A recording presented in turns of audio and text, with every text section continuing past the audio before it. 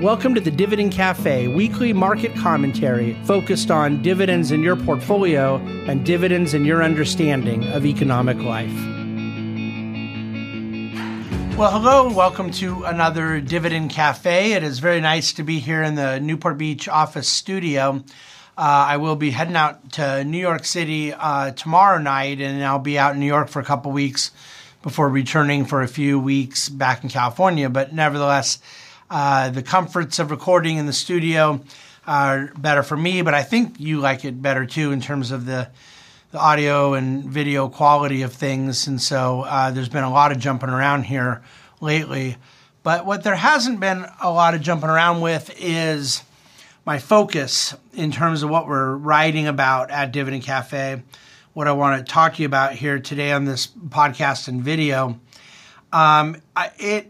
It's funny, I was rereading what I wrote this morning at Dividend Cafe, and there's a part of me that thinks it is a very complicated subject, and maybe I bit off a lot in terms of what you are going to want to chew.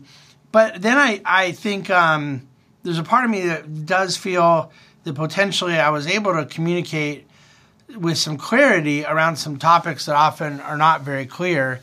And we'll see how I do here for you right now. The issue that kind of inspired the Dividend Cafe was a comment that I read that did not get a lot of financial press. I did not find the comment in financial media, but nevertheless, I consider it to be a really inspiring quote in terms of inspiring me in how I'm thinking about these things and where my inspiration for Dividend Cafe subjects came from the head of the Bank of Japan. Essentially, think of it like the Jerome Powell of Japan.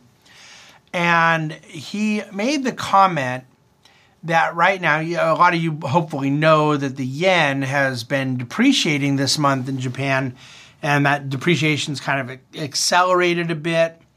And he has talked up the idea of depreciation. He basically had said, we believe that depreciation versus the alternative of our currency is really a good and noble thing, as long as it's done gradually and in line with economic fundamentals.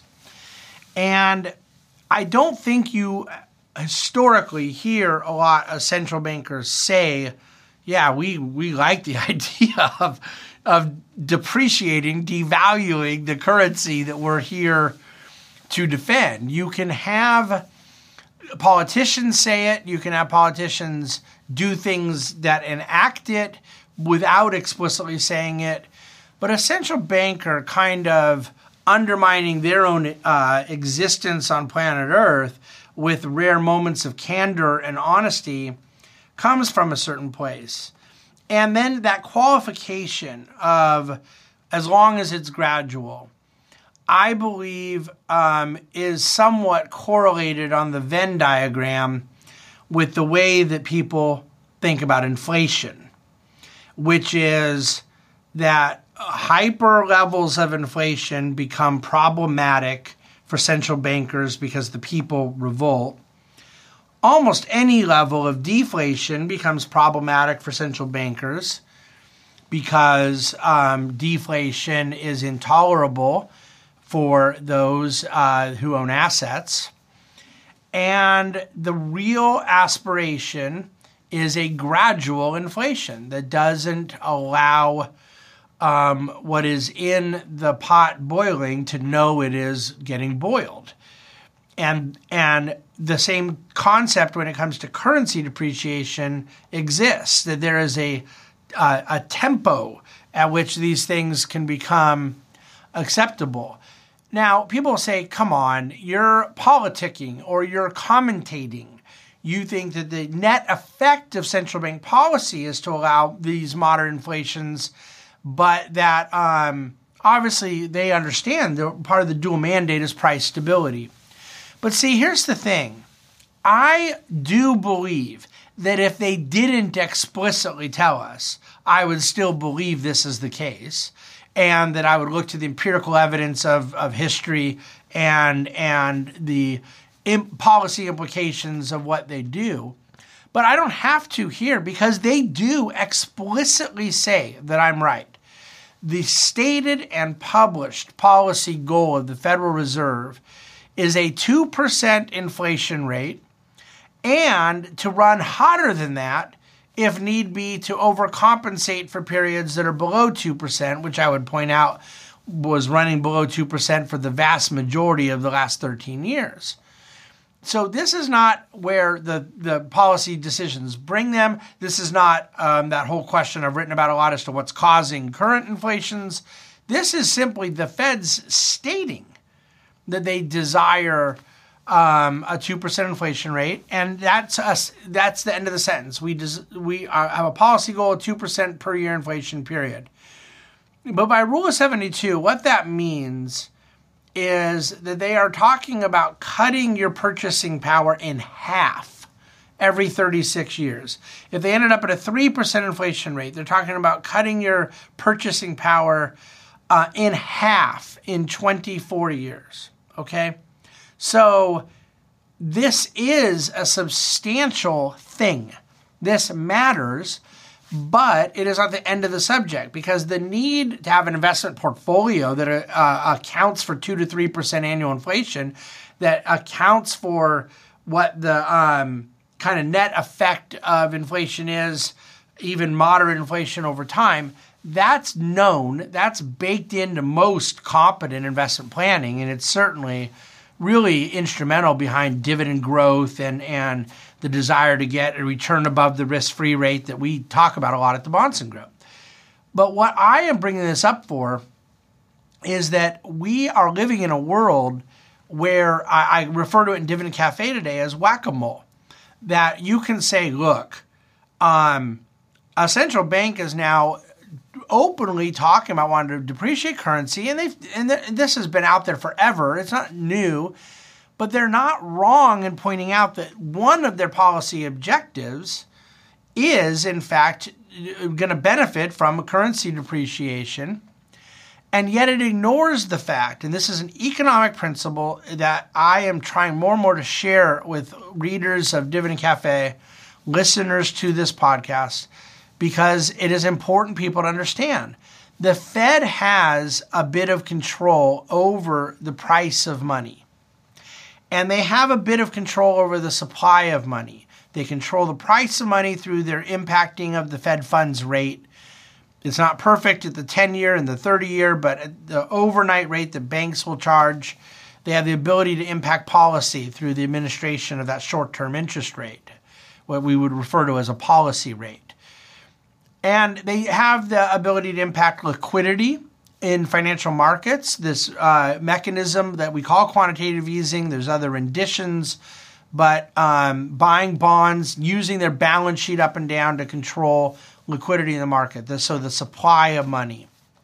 Whether you're talking about the cost of money or the supply of money, the Fed has an impact, but they can't control both at the same time.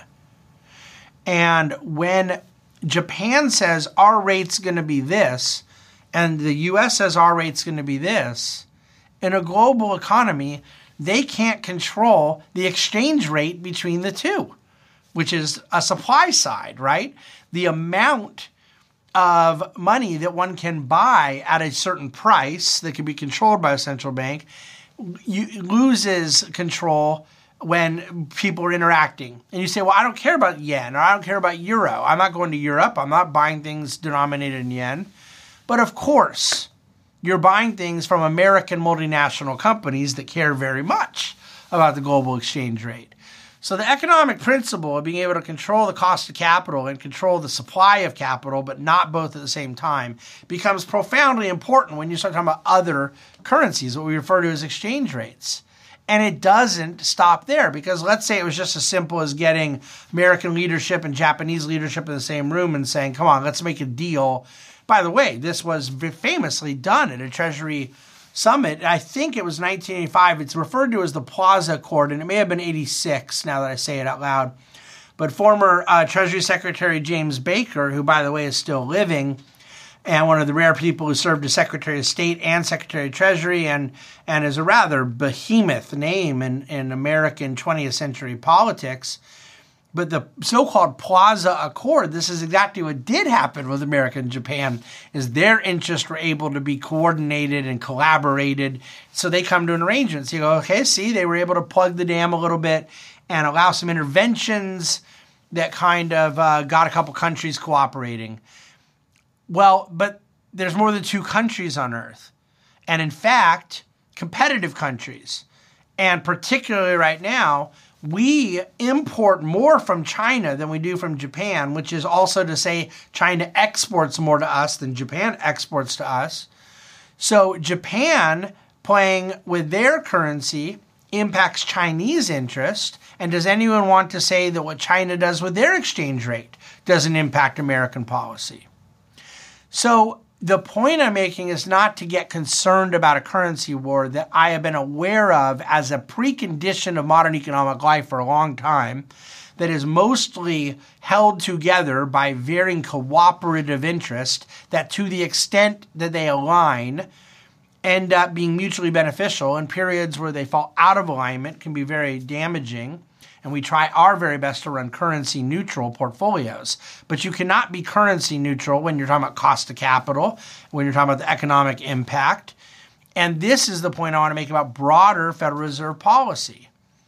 That the reason we get into these things on currency depreciation plays into the overall inflation story, that there is a need to control excessive indebtedness and using the currency as a tool to do it.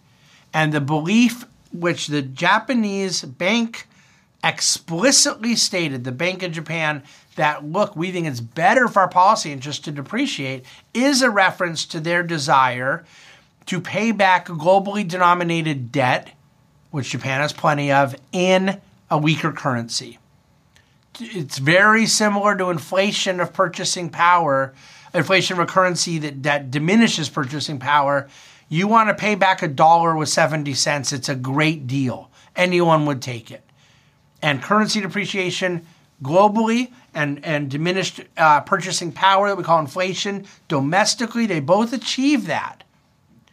And yet, every time you do something to game the system with this excessive level of intervention, with excessive level of discretion into the administration of monetary policy, you invite another side effect that invites another problem.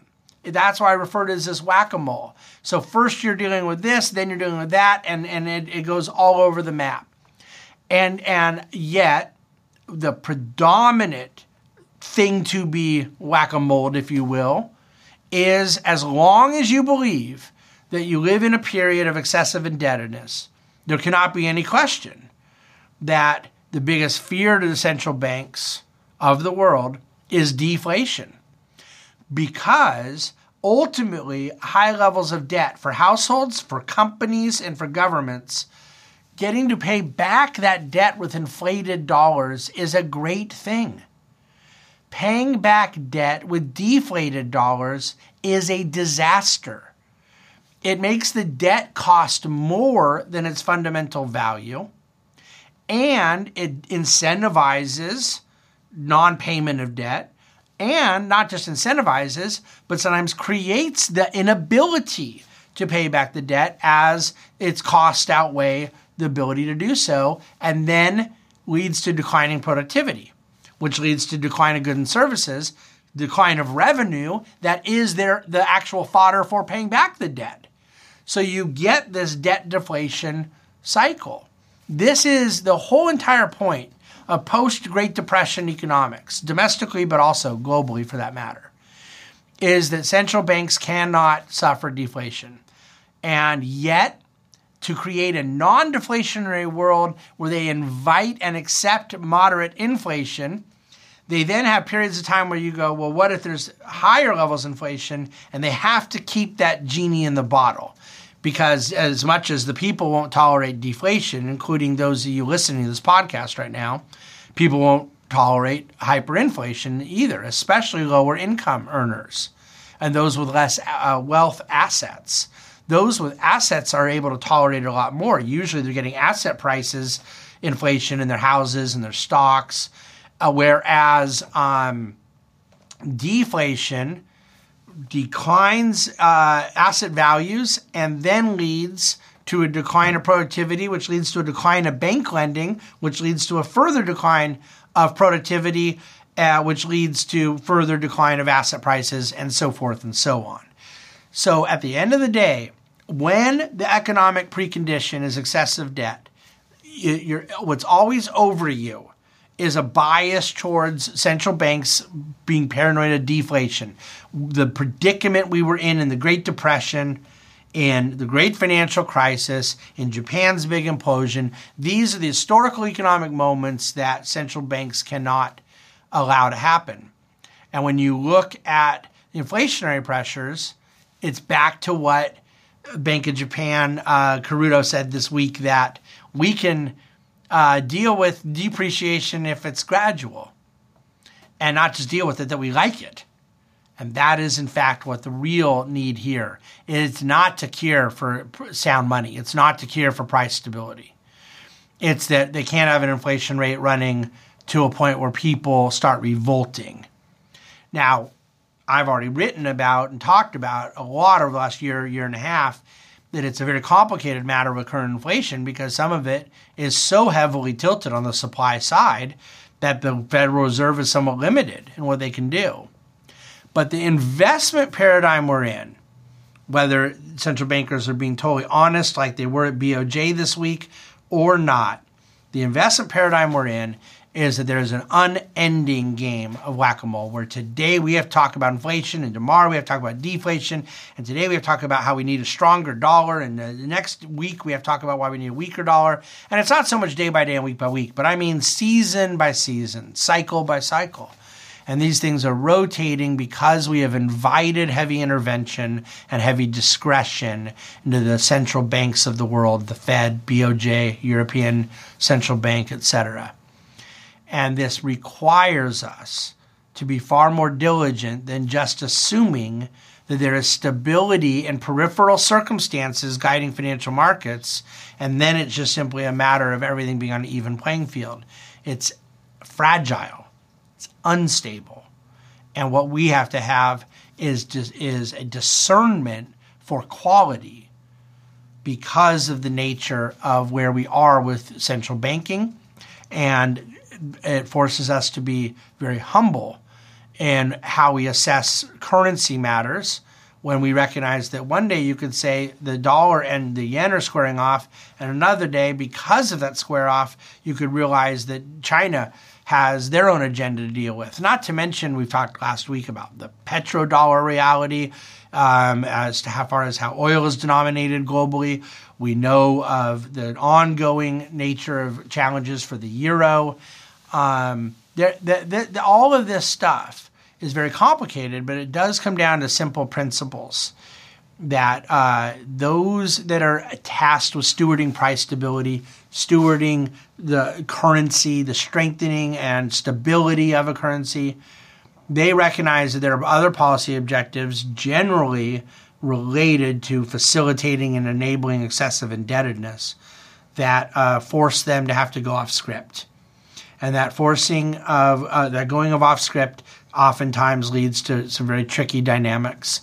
And so this is the world in which we live. I hope this is helpful, gives you some better understanding of what we're dealing with.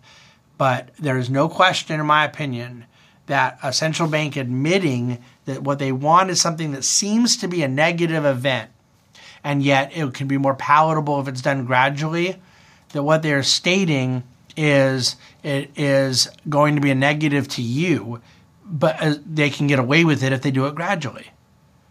That's essentially the world we're living in. And your investment advisors and managers have got to be aware of it and counteract those dynamics. Thank you for listening to Dividend Cafe. Thank you for bearing with me in what I understand is a bit more complex of a topic. I do hope and believe that dividendcafe.com and the written commentary provides maybe even better clarity than I've been able to give you here verbally on the video and podcast. And I'll look forward to coming to you back next week with a whole nother topic. And we'll continue our job of doing our best to keep investors informed, and particularly those of your clients of the Bahnsen Group, to appreciate something that is very much at play in our macro stewardship of your asset allocation and your financial affairs, and that is the reality of the world we're living in, where central banks can now just tell the truth. There's a lot of big things going on. Thank you for listening to, watching the Dividend Cafe, rating us, subscribing, forwarding to those you know. Appreciate your support, and have a wonderful weekend. Go Coach K.